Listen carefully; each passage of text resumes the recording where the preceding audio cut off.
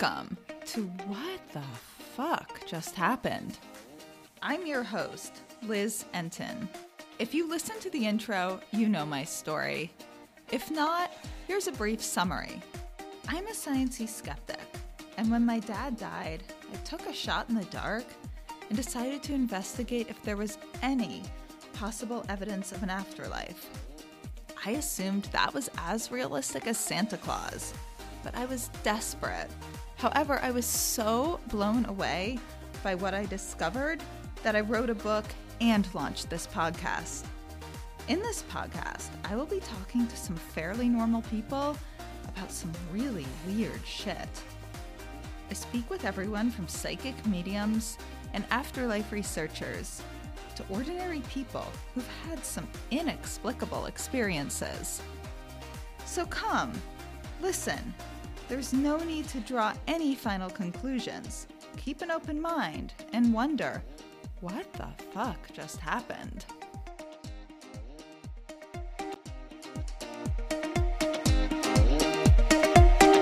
Hi everyone, today I'm talking to Molly MacCartney, who is an intuitive medium. And Molly, why don't you introduce yourself officially to everyone? Sure. Thanks for having me today. My name's Molly. I'm an intuitive medium and spiritual life coach. My biggest focus lately is empowering women who have spiritual gifts and then sense their own intuition, that want to follow a calling or start doing this work themselves, or just to follow their bliss in general. That's my focus right now, but I still do readings within that work, and eventually we'll open up for readings again. But touching base with spirit, touching base with what's in the highest and best interest of my clients. That's what I'm all about.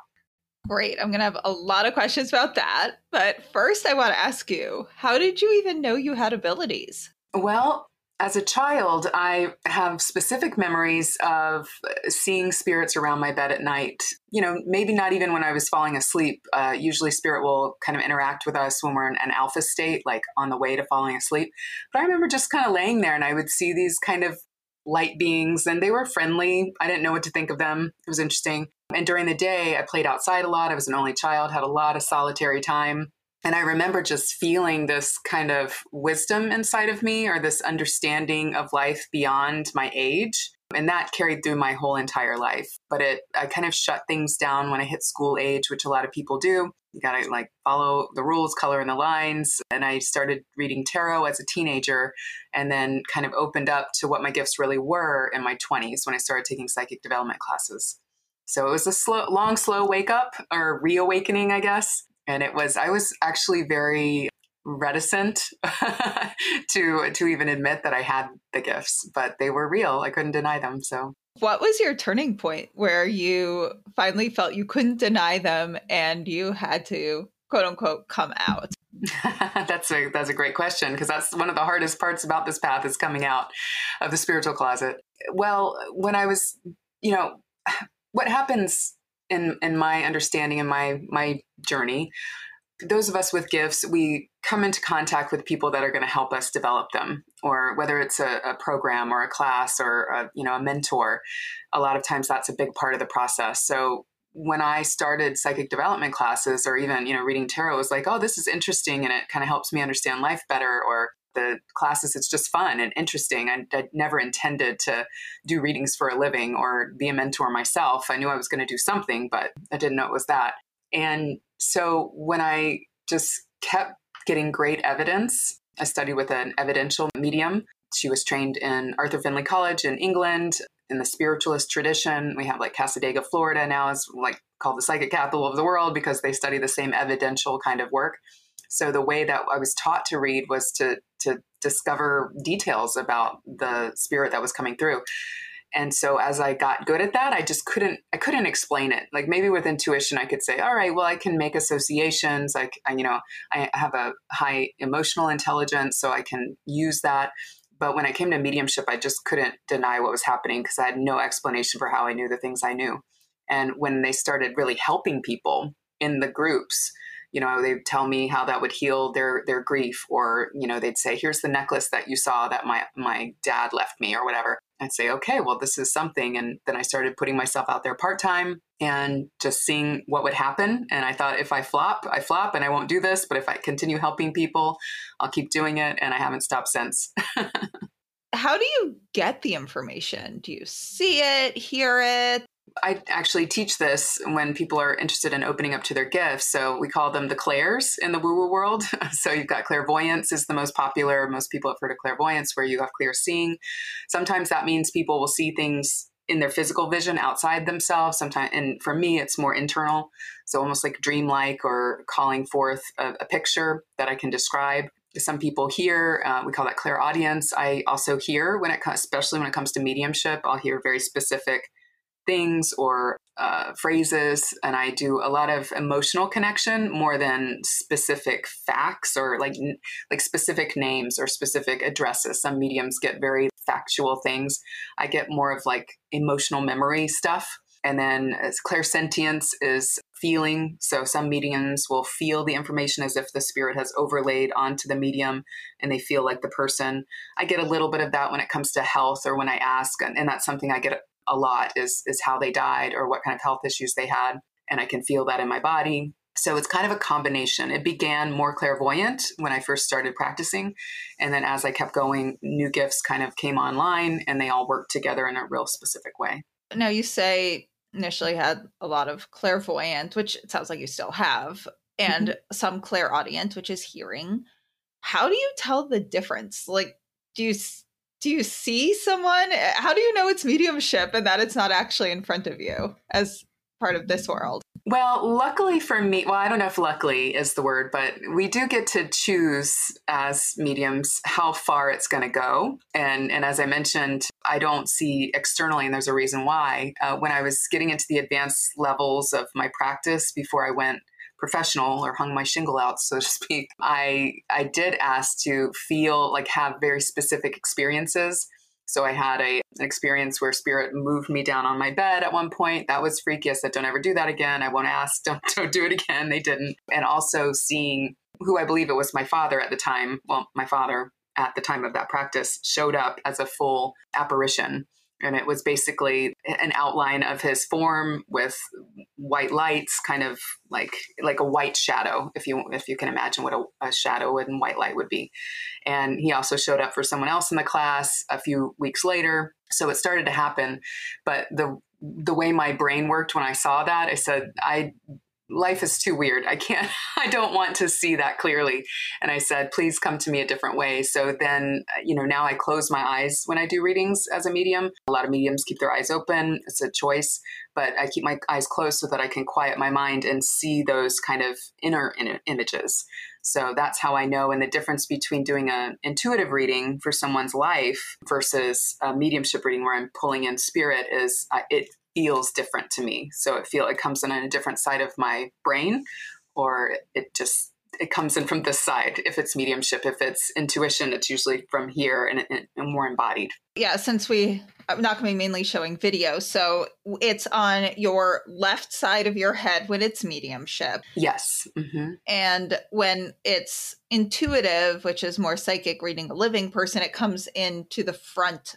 Mm-hmm. Yeah. And I might hear some things if I'm connecting with spirit guides, which I do intermittently through that whole process. I do feel the more higher guidance on the right side, the back right side, as if like spirit's whispering either from behind me into my right ear, or if it's a loved one into my left ear. And is it a strong difference, or is it something you've really had to learn to increase the sensations and pay attention to? Yeah, it's definitely being highly sensitive. It's very subtle. The difference is the feeling of the energy of the being that's coming in. So if it's a higher being, I don't particularly work with angels, although a lot of mediums do, but like a higher guide or an ascended master type energy, it feels big, and it makes, when I say the words, I feel like I need to own them very largely with a lot of respect. When it's a loved one, I feel their personality. If it's a sweet little grandma, I'll just kind of feel this like, oh, she's so sweet.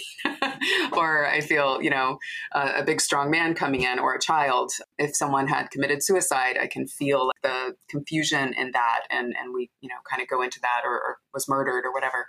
So it just kind of just changes according to the being. But that's how I can tell the difference. I would love to be able to have the gifts you have. I especially would love to be able to see my dad. That's a very lucky experience. Although I imagine I can see why you would not want to have abilities to that intensity.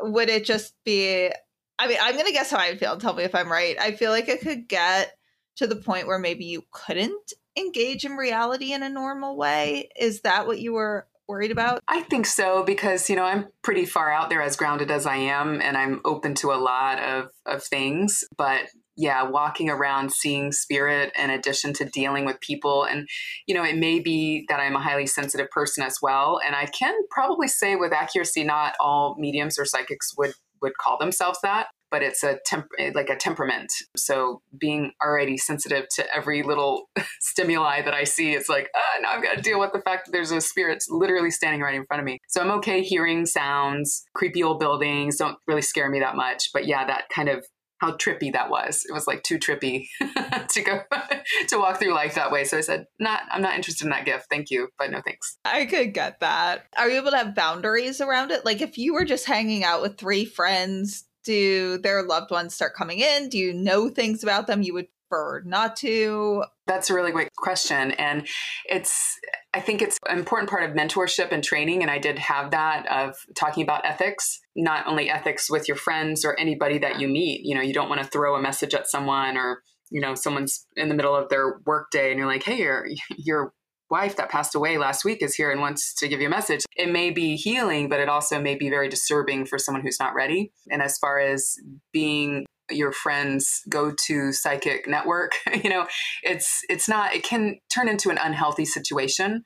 So it's always best for me, I put my hat on professionally, and then I have to be, of course, careful about who gets close in my life. But if I don't really offer up messages unless someone asks, and make sure that there is a boundary. And as far as with the spirit world, we have something called just being very boundaried with spirit and saying, I'm not open for business right now. I'm not talking to you. But when I am, I'm really, all right, everybody come on in.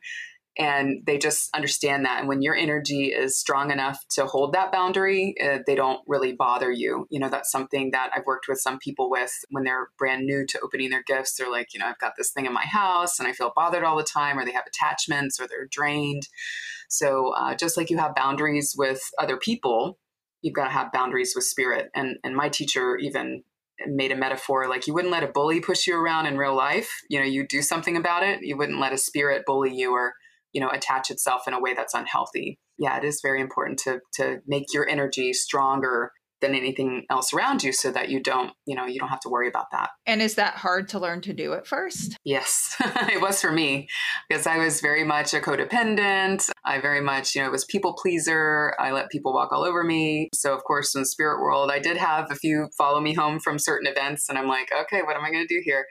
And I learned actually by holding boundaries with spirit, there were 2 things that helped me heal my codependent tendencies to people please and play small. It was like, well, I've got to stand up to spirit if I'm going to do this work, because I can't walk around feeling at the mercy of whatever, because there are dark spirits out there and there are people spirits that would take advantage of you. But also disciplining my dogs, which is kind of strange. But when I learned to have, it was about that energy management. And again, not being intimidated by whatever's going on around me, like saying, no, I'm taking the leadership here, and not doing it all the time because I don't need that. But if it's a protective thing or a boundary thing, I can absolutely do it now. And it was a development process for sure. I could imagine. And I probably wouldn't be so good at it either if I had abilities. I'm so bad at disciplining my dog. I'm just like, oh, he's being horrible, but he's so cute. I have to always give him his way. He looks at me and I'm just like, well, there, discipline out the window. Yeah.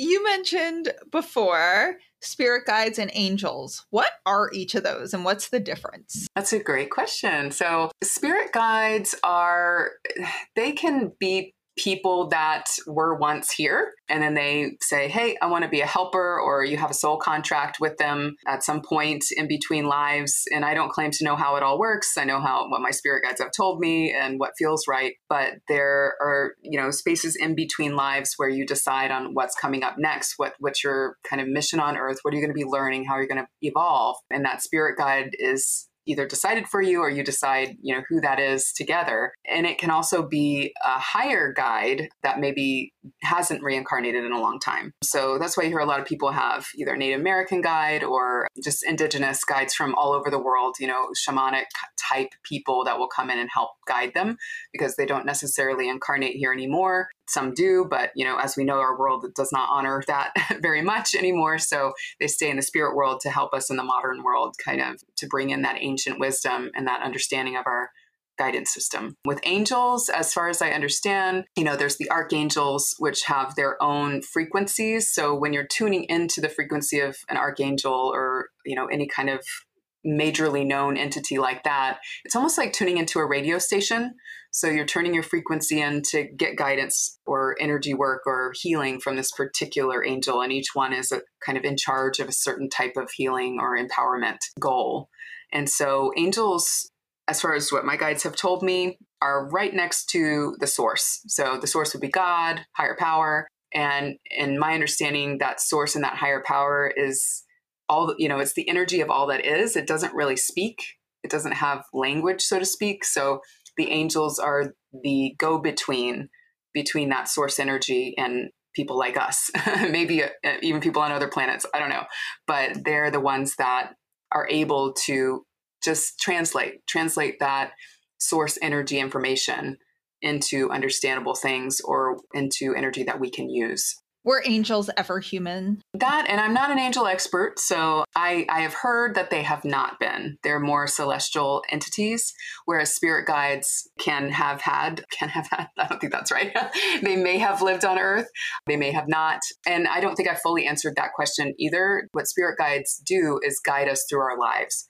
So as we have that assigned spirit guide, and we may have assigned angelic beings as well that are there to protect us and help us on the way, but the guides will present themselves a little more readily as to give us instructions. So they're even closer to the human mindset and human consciousness than angels are, if that makes sense.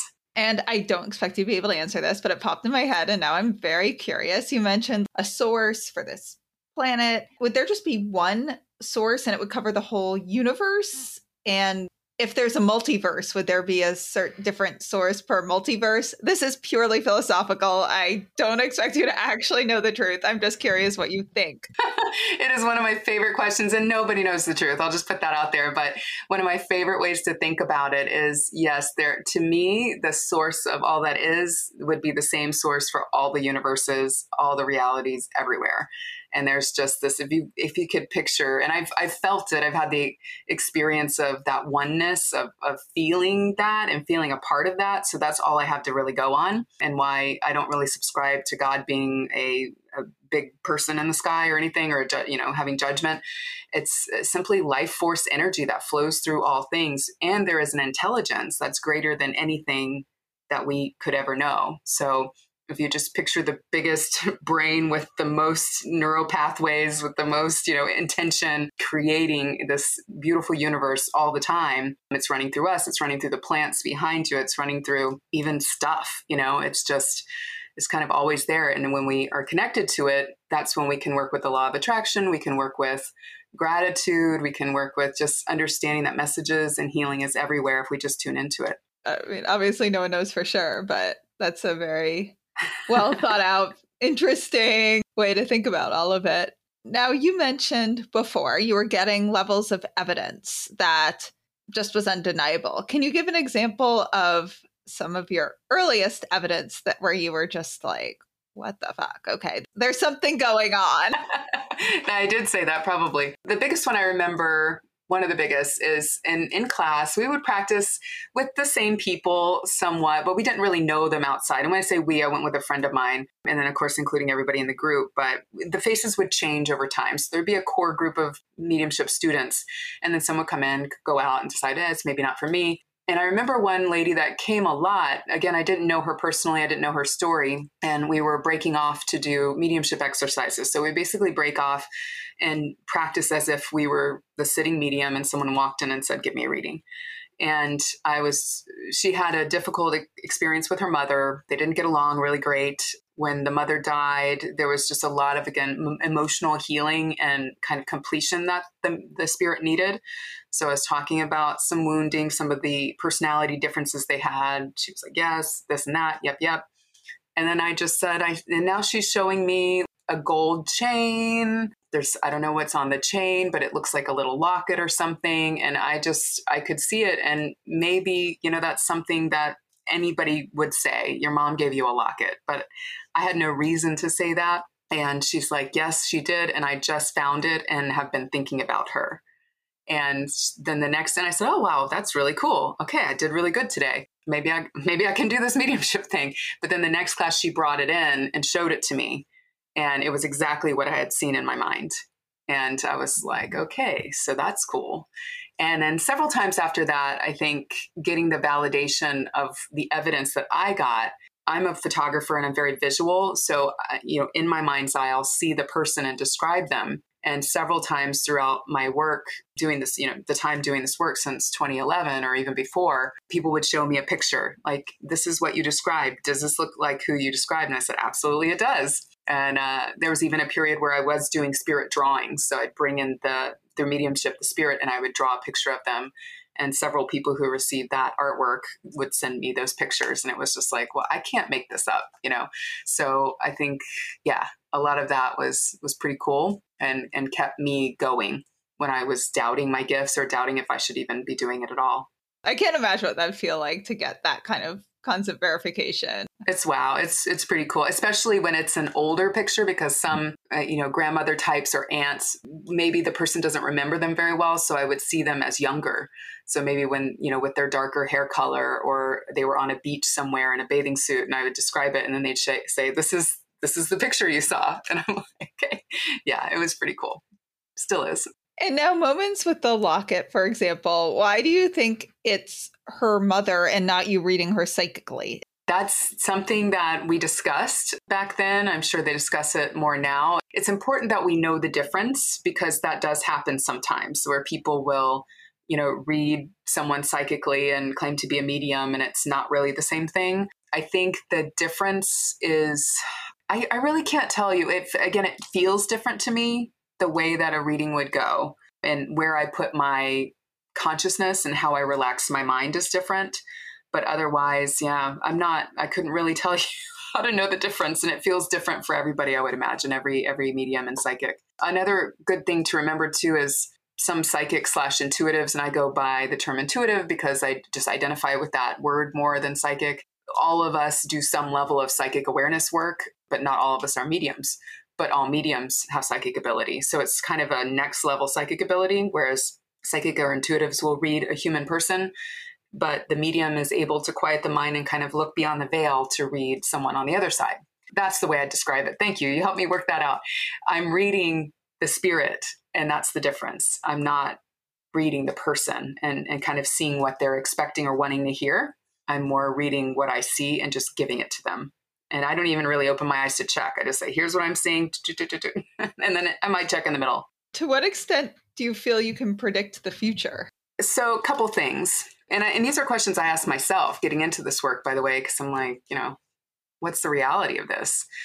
And I had to go with what my guide said, what my teacher, share with me, the discussions we would have as fellow intuitives and psychics. And mediums wouldn't really be able to, they wouldn't particularly be engaged in telling the future, because it is about healing, bringing in spirit. And we're basically working for the spirit world more than we're working for people. So we do what the spirit says, and hopefully it works for the people too. But in the psychic world, I think in a lot of ways, way back when, say you had a small town or a small village and you had someone that was very attuned and very intuitive or psychic, and there's not a lot of changes that are happening in that community, it may be fairly easy to predict who was going to marry who or what was going to happen, or if they were paying attention to weather patterns, like at some subconscious level, like they could kind of tell when something was coming. But as things have gotten more complex and we make decisions so much faster these days, and there's so many moving parts, it's more difficult than ever to say we can predict anything. And the other difference nowadays is people are becoming more aware of the ability to create their own futures, but with their choices. So the more aware and conscious people become, the less easy it is to say you can predict any big thing. And I feel like I like to use my gifts to help people tune into that so that they can create a more conscious future for themselves. I can read forecasts, so I call them like weather forecast. But I don't know about you guys over there, but here in Florida, weather forecasts can change every 5 minutes, at least within some degrees or rain or whatever. So it depends on people's choices. And so I can read what's going to happen if they continue on a certain line of thinking and relating to somebody or in their work or whatever the question is. But I can also see if you make this choice, here's how it's going to change. So it kind of feels like projections or forecasts more than it is predictions. And I don't think those are helpful for anybody. Why don't you think they're helpful? Could it not be helpful to know to avoid certain things or to do certain things?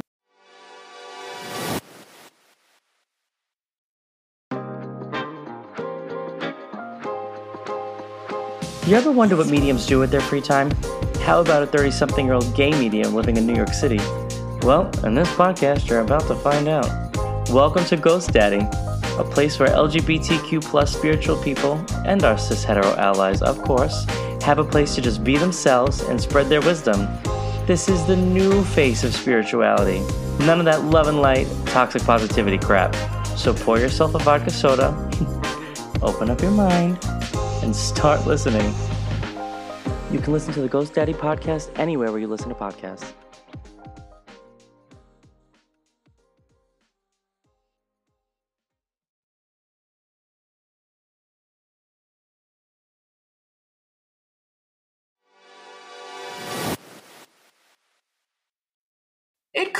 I guess, I'll revise that. I think it can be helpful, and there are some studies, they're not peer-reviewed medical scientific studies, but some studies done by people who want to know how all this works in the community. And this may be old information, but most intuitives are, the really best ones are 87% accurate. So that's a really good accuracy rate, but it's not 100%. So you could have even the best intuitive in the world predict something for you, and then it ends up not coming to pass. And what if you planned your whole life around that? Or one big thing I think that's very difficult in this world of readings and stuff is you do have people abusing that.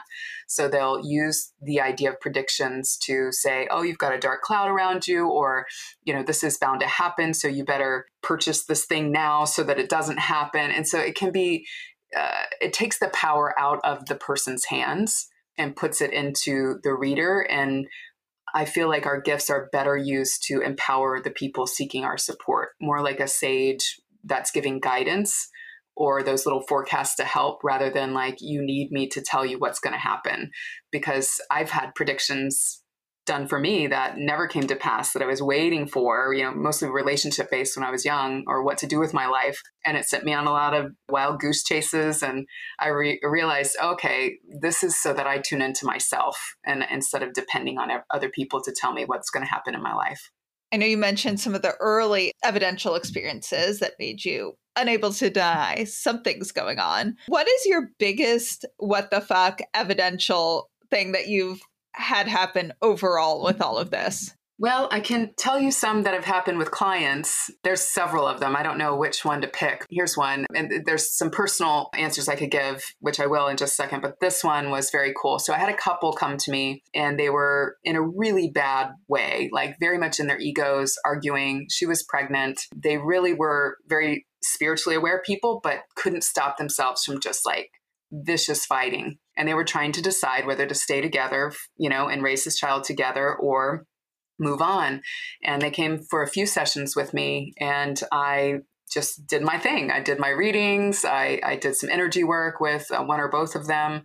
And then after a while, didn't see them. So I kind of wondered, well, I'm not sure where that was going, but it seemed like it wasn't going in a great direction. I think I was at a drum circle a couple years later and I ran into them. Happy family, little girls, 2 or 3 years old. And they are amazing and doing so well. And they thanked me and said their sessions totally helped. And they thought many times throughout the years about me and about what I have said. And to me, that's not an ego aggrandizing thing. It's like, okay, I did the right thing.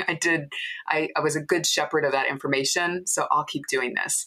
So seeing that kind of evidence is really exciting. And I think for my own life, the visions I've been given or the guidance to follow my calling, the way that it has worked and the way that I'm living a lot of the visions I had when I was 23, 25 years old. I'm now going to be 45 this year and everything is popping. And it's just like, wow, that time where it wasn't happening was where I was doing that spiritual patience work. But now that I followed the internal directions to take steps in this direction, it's just everything's working out. So I think that's what excites me about helping people do it for themselves, because I know how good that feels to really know spirits got your back, basically. And if we listen, the sky's the limit, really. Now, your work specifically, you've taken a unique direction. Tell me if I have this right. You're an intuitive medium focusing on coaching women in their business and their abilities. Well, given that I was a highly sensitive intuitive with codependent tendencies, and that was my specific challenge in trusting myself. So even though I had this wisdom going on inside since I was a little itty bitty girl, my first memory is around 3 years old. And I remember this was there. Then I remember shutting it down and saying, oh, well, that's weird. That's not who I am in the human world. I'm like somebody else, but I've got this part of me that doesn't fit in anywhere. Once I really felt this calling to step forth, to write books, I have my own podcast now, I have my own business doing this. I felt the calling and I had to learn how to find the confidence to do it. And I didn't find it until I really started identifying with my spiritual self. And I can say, I'm a woman, I'm so-and-so age, I make so-and-so money. At the time I worked in commercial insurance, so there's all these descriptors about me. But it wasn't until I said, I am the spiritual being that experiences this life. And it clicked. And I also healed my relationship with a higher power, very important. And I just felt this calling that I'm going to help people that that are struggling with this particular challenge of being a people pleaser, of not feeling confident, of being highly gifted and sensitive. They don't have to struggle. And I know there's a lot of us out there, and I am learning that there's a lot of us out there. I didn't know them personally back then, but I knew, okay, this is what you're going to do. So really that's been more recent. I kind of closed my calendars for single readings right now. I want to open them up at least for a few a month, but right now really focusing on my group program and watching these women bloom, because I've seen privately so many go through the program and bloom. I said, well, let's get more in so that we're all doing this together. And it's a really cool next level of the work. How much are you working with them as an intuitive, reading them intuitively and psychically, as human to human, the way maybe another coach who's logically fixed a lot in their life would do, and mediumistically? Did their loved ones come in and give you guidance? I use the intuitive part almost every session, whether it's a private situation where we're doing one-on-one work. I kind of start with, hey, what's going on? How's it going? And there's some homework, there's meditation practice that they do, guided meditations to help them shift their mindset or discover something that they did not understand about themselves before. Then we do journal prompts, and I teach them to read oracle cards for themselves and tune into their own spirit in several different ways, not just with the cards.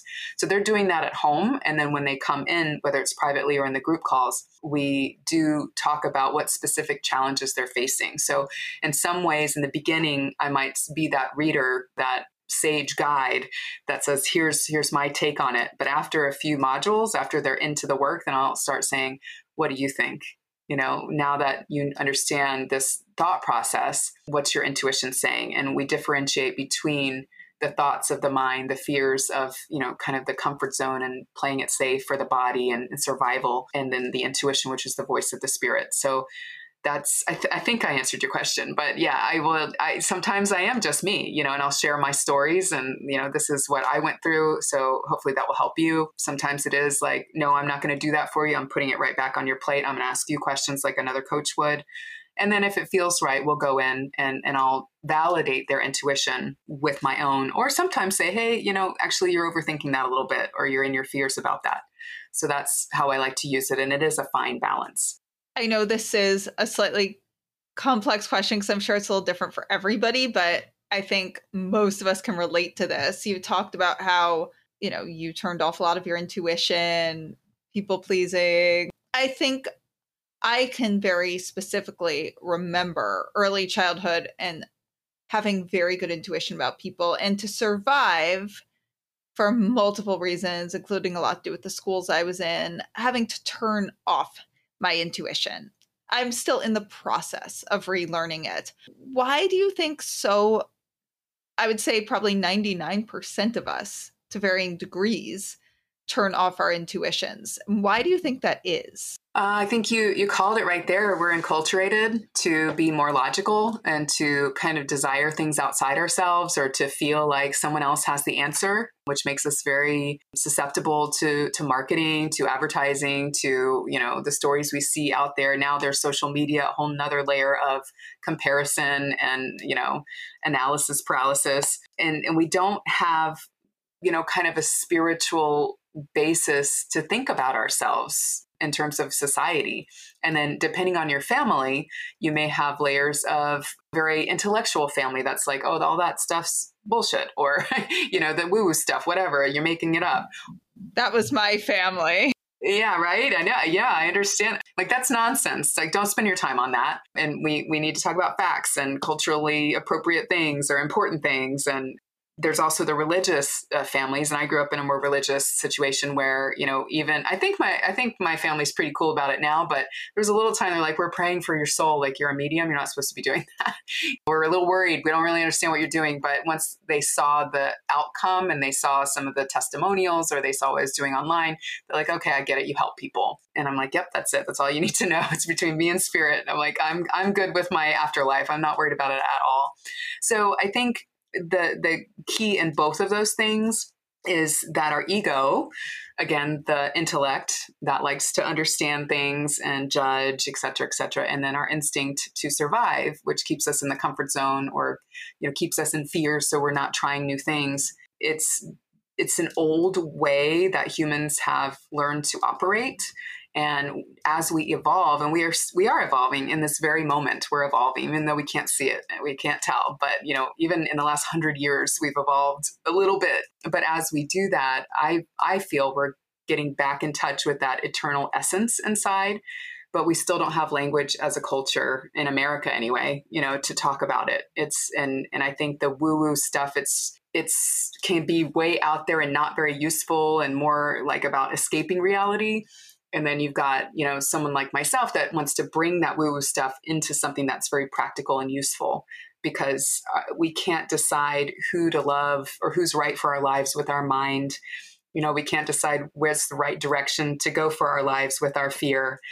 We have to listen to that inner voice to know what's right for us. And I think a lot of anxiety and depression comes from not knowing how to tap into that. Once we get there, we go, okay, we can understand all that stuff swirling around us, but we don't have to take it so seriously. Do you have any tips? I know it would be very surface. It's obviously a lot deeper work, especially what you do with clients, but just a general tip on how maybe people can get started learning to undo our blocked intuitions about ourselves. Yeah, absolutely. Meditation is a big step. So one of the first things that I learned on the path, it was a bit of mindfulness meditation, but also transcending our everyday thinking. So going into a little bit of an altered state in meditation, which you got to start with the mindfulness first, which is paying attention to your body, paying attention to sounds around you, kind of letting everything go, letting your thoughts quiet. And that takes practice. So, and there's a lot of information about meditation out there. So that's a really great place to start, because once you can get still and feel your essential nature, then you can start exploring that realm of, well, what is it telling me to do? Where's my yes and my no? There are a lot of, intuitive coaches out there. Of course, I'm one of them. So you can always go to my website and find out more about that. And I also have a book, Empower Your Wisdom. You can check that out for some basics. But I would say, as you're taking courses or reading books, make sure you're using the concepts that you learn in your everyday life. I learned that it was fun to take classes and kind of play with others, but it wasn't until I started to say, all right, how can I read this? Yeah. For me, like with certain animals, I would see a vulture in the sky and I was so transfixed. I've got these questions about my life and what I need to do. So what is this vulture showing up all the time for? There's obviously a message for me. What is that? And I would start to use that ability to read objects, things, people, spirit for myself. And that's when I started to make better decisions, because even if it didn't make sense to my mind, I could feel like this was the right thing and I could make sense of things in a new way and heal in a new way. I don't know if that's simple enough, but long story short, start meditating, start paying attention, start getting really present. And then you can play around with what is your spirit telling you? What does it even feel like or sound like to hear your own spirit? I think those are really good tips. And it's complicated. It's very simple, but it's complicated. Yeah. Sure, we wish there was that one formula. You do this and all work out in this time frame. Ideally, short time frame. For me, it's been a lifelong process, and I assume it will continue to be. Yeah, absolutely. And every time we start something new, we're thrown right back into it. It's like the ego's always operating. It's that old operating system. I think of it as a computer system that's just running old programs. And so you can master it in one area of your life and then get all shaken up when you try something new and you have to go right back in and practice it. So it is a lifetime practice and balance, and it keeps things interesting, right? So you have a podcast too. Tell us a little bit about your podcast. I was on it. It was really fun. We met in a podcast group. So tell us about yours. Awesome. Yeah. So the one we did is called the Empowered Wisdom Show. And I am working very hard to get that launched and up into the charts in April. It's been pushed back several times, but there's multiple reasons for that. But it's interview based. So I interview women like yourself, actually lots of different women in different fields. The main theme is we're kind, people pleasing, also spiritually interested or spiritually gifted people and sensitive, and also have a calling to do more in the world. So the goal is to show the listeners that it's possible for these very successful women that I interview, that they're still struggling. We're still going through things. Just like we said, it's a never ending process. So we get to share in that journey. And it's been really cool seeing all the stories that are coming out. So I'm excited to share that very soon. And my first podcast is the Empowered Wisdom Hour, which I do intend on adding to, which is more solo content. There are some expert interviews with some friends in the field back, a few years ago, and I do some channeling for anybody interested in channeling. I've gotten great feedback on it. It freaks me out a little bit, but people like it, so I do it. And I also read the channel messages as well and do some on-air readings. Just basically, I was called to make the first one to share my teachings, to put it out there, to broadcast the message. And at the end of 2020, it just didn't feel in alignment to spend the time on it anymore. And then recently it's popped up again. So I started this new project, and we're going to get them both going. And it's really exciting how that's going to support a lot of listeners out there. There is no way I'm not asking you about channeling now. I am so intrigued by that. This is my impression of what it is, and you tell me if I'm right. And this might be sort of a more amateur view of it, but this is what I have been trying to find. Someone where it literally, obviously in a different body, my dad would take this person over, and it would be like literally getting to have a conversation with my dad again, rather than a medium getting messages. It can be. I have not had a reading or met anybody that does mediumship that way, but I've heard about them. So, they would sit and just channel a loved one. So I can't speak to that. The kind of channeling that I have done, and I haven't done it in a while, I do it more when I write, but is more bringing in higher guidance. So, when I sit down and ask questions, I'm like, I want to understand these secrets of the universe, or I want to understand how to go about this, or how to deal with this tragedy in the world. And then as I get quiet and go into an altered state, which for me just feels like a trance, it's very much just like a hypnosis or hypnotic trance. And it's very easy for me to go into that state. It always has been. And I simply allow the words to come. So as I'm in the seat of doing that, I don't know what I'm going to say next. And that's what's so scary about it.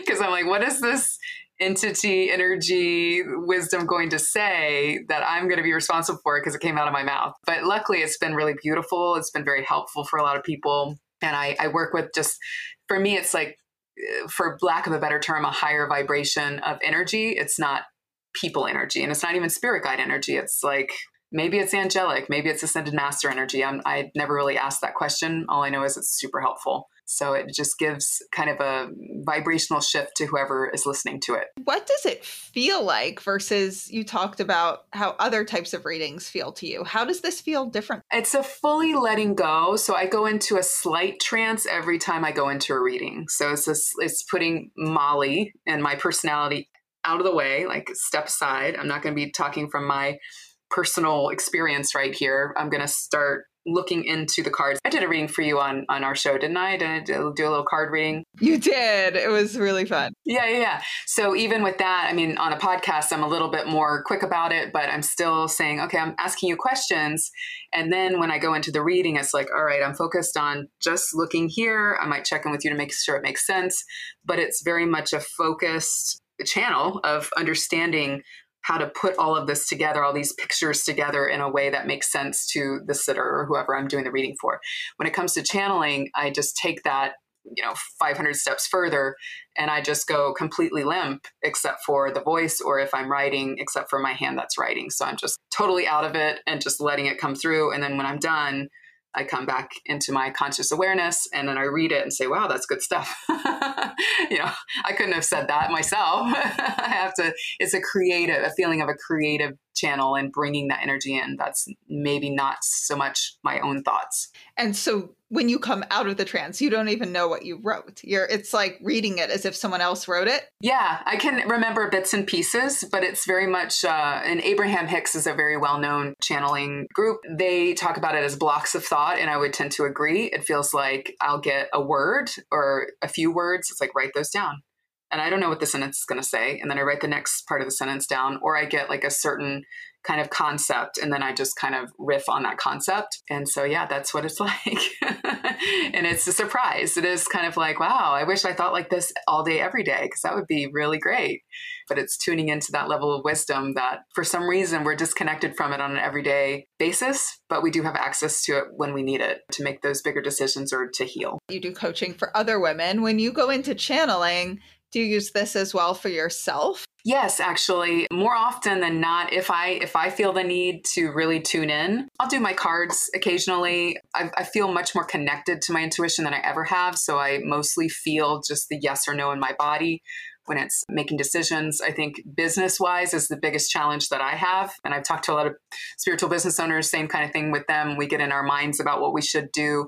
And there's this balance of having a structure of the work that we're doing and then also following our spirit's lead. But when it comes to big decisions, I may do some cards. I may sit down and just say, Spirit, what do you need me to know? Or I'll go out in nature, sit and meditate in nature and feel that energy coming in. And yeah, it's one of my favorite ways actually to get guidance for myself, because I feel totally out of the way when I'm doing that. Can anyone get to the point where they can do that? That seems so lucky to have, to get advice in your life from someone who's even smarter than any human that you know on this planet. Yeah, that's a good question. Well, as far as I have experienced, everyone has intuition for themselves. Everyone has healing ability for themselves.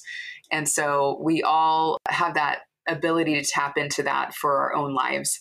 As far as channeling, it does take a lot of practice and a deep ability to relax and let go, which a lot of people struggle with that.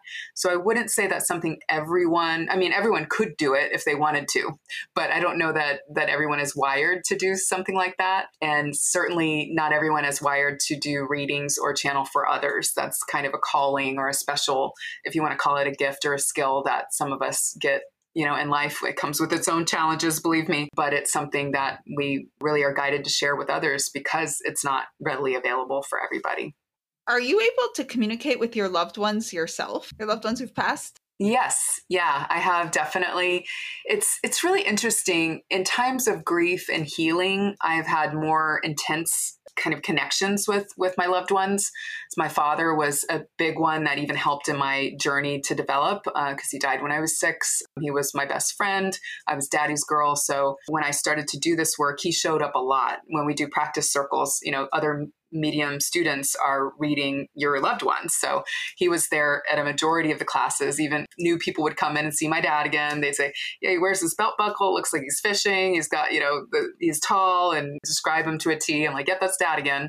And he really played a part in me, doing this work. And he even came through my first mediumship reading to help me heal from the grief of losing him, and said, "Hey, this reading stuff you do, it's really good for you. I want you to continue on this journey." So after that, after I kind of stopped pushing away the grief and forgave God for what had happened, I could feel him in the car with me, or I could feel him walking with me in the woods. And there came a point where I found such peace with the dying process and the understanding that we all pass.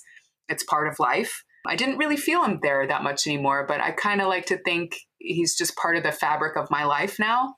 So if I did call on him, I could, but I haven't felt the need to. And there's been other loved ones that have passed since, very similar experience. They come around when needed, and then they're just, they're just kind of out there if I call on them, but I don't often. And are there tips you can give anyone for communicating with their loved ones on their own? Yes, keep your eyes open, loved one, be open to the process. If you have doubts and you're like, I don't know if that's possible, you might want to work on that.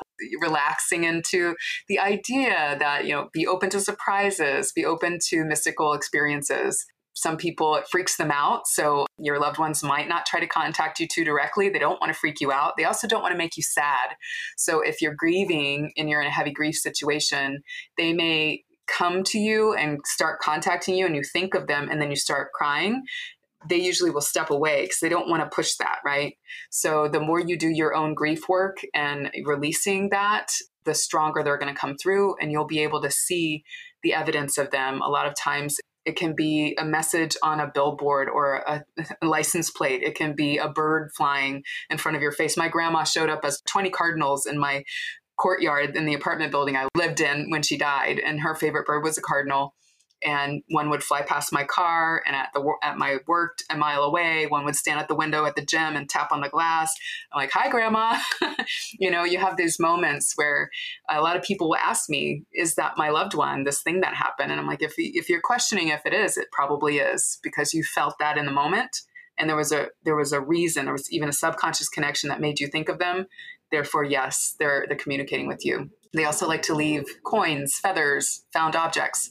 And it's really about just talking to them. If you miss them, talk to them and be open to getting that conversation going. And I think that's a beautiful way to heal from the loss, and to see that we're always connected. They're never really gone.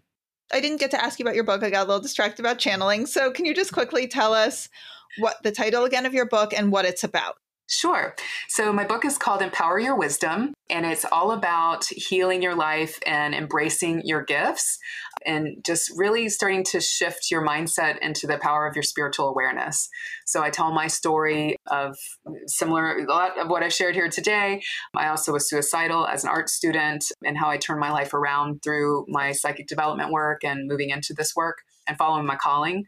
So I share about that. I share about some tips. I share about the kind of readers and energy healers you might want to visit and who they are, how they're different. And then just some really great kind of channeled encouragement towards the end of how to be someone who stands in sacred solitude in the world and listens to their guidance. There's challenges that come with that. So I address a lot of that at the end of the book. Hi, everyone. I'm so excited to share that my book, What the Fuck Just Happened? A Sciencey Skeptic Explores Grief, Healing, and Evidence of an Afterlife, is available now for sale. If you go to WTFJustHappened.net, you can see the link to buy it. I'll also have the link in the podcast show notes. I know many of you want to know, how exactly did I come to change my mind about the afterlife? Well, this book is all about the first stages of my exploration into this afterlife evidence to where I'm at today. It starts with the awful part of when I lost my dad, how as a science-minded atheist, I first began to explore if there was any possibility of an afterlife, and what and who I found most compelling. I also share some stuff that was not so compelling, such as a very clearly fake psychic medium reading and a pretty ridiculous seance. But that's balanced by some amazing peer-reviewed studies on mediums, medium readings, parapsychologists, and just a whole bunch of what the fucks, including some really inexplicable personal things that happened to me. And some really incredible signs I got from my dad. Despite the topic, it's actually funny, mainly because I'm just like such an awkward person. And you also get to learn about all the amazing people and incredible characters I met along the way, as well as more about the research that helped change my mind. And some of the people you learn about have become some of my really good friends and mentors today. So go to WTFJustHappened.net and order it. If you've already read it, please rate and review on Amazon. I cannot tell you how helpful that is. And share with any friends who might be interested. Thank you all. I'm so excited to finally share the full details of this crazy exploration with all of you. And now we're going to pause for a second for the question of the week. Lena asks, if you hadn't had a loss, do you think you would have started researching psychic mediums and afterlife evidence? Absolutely not. I thought this was all complete nonsense. I mean, I didn't even know about it. I just had heard a little bit about mediums and psychic mediums. I hadn't even heard anything about evidence or Dr. Julie Beischel or University of Virginia Division of Perceptual Studies. The only thing I'd heard about afterlife was religion and God, and then psychic mediums, which I pictured as either incredibly woo and just completely out of touch with any form of reality or complete con artists. But I probably would have ended up researching this at some point no matter what, because unless we ourselves die fairly young, all of us end up encountering a significant loss. So if my dad hadn't died that year, he would have eventually died, and I most likely still would have been living. So I most likely would have ended up going down this path at some point. If you have a question you want me to answer, send it to hello@WTFJustHappened.net and put question of the week in the subject. I know I usually say first names, but if you want to be completely anonymous, let me know. And feel free to reach out anyway, even if you don't have a question. I can't wait to hear your questions and hear from you.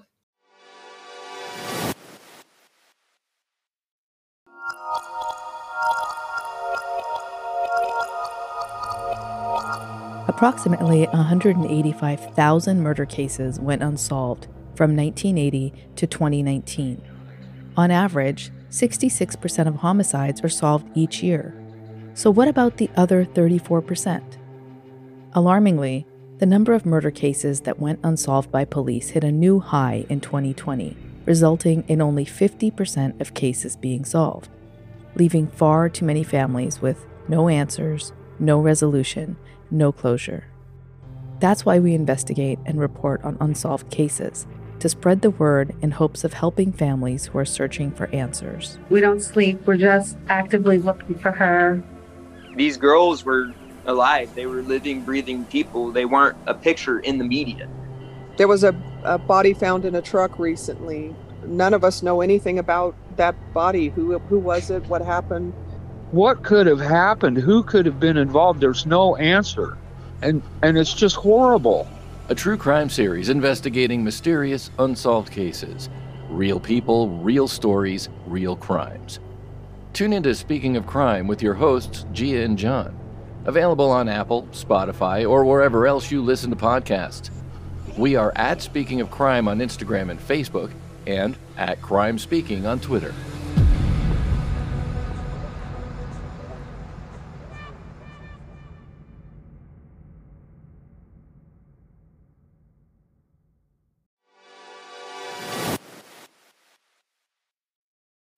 So yeah, Empower Your Wisdom by Molly MacCartney. You can get it on Amazon. And in general, where can everyone find you and follow you, listen to your podcast, book a session, learn more? My website is mollymaccartney.com. That's MOLLYMACCARTNEY. You can check me out there.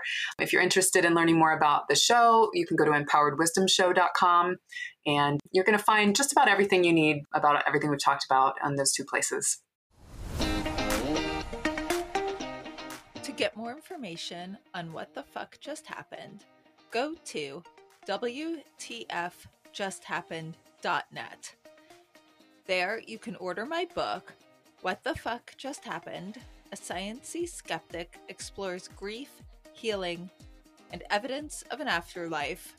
And you can learn all about how I came to conclude that there most likely is an afterlife. You can also learn about the early stages of my grief and the amazing, fascinating people I met along the way. You can also read about how much I harassed them trying to get evidence, see if they were cheating, and see if they were sane. There, you can subscribe to our newsletter. If you enjoyed this episode, please rate and review us wherever you get your podcasts. It makes such a difference, especially for a new podcast like this one. And if any of you have had a crazy what the fuck yourself, have any questions, feedback, or just want to say hi, reach out on either Instagram at WTF_just_happened_ or email me at hello@WTFJustHappened.net. And remember, you don't have to draw any final conclusions as you wonder what the fuck just happened.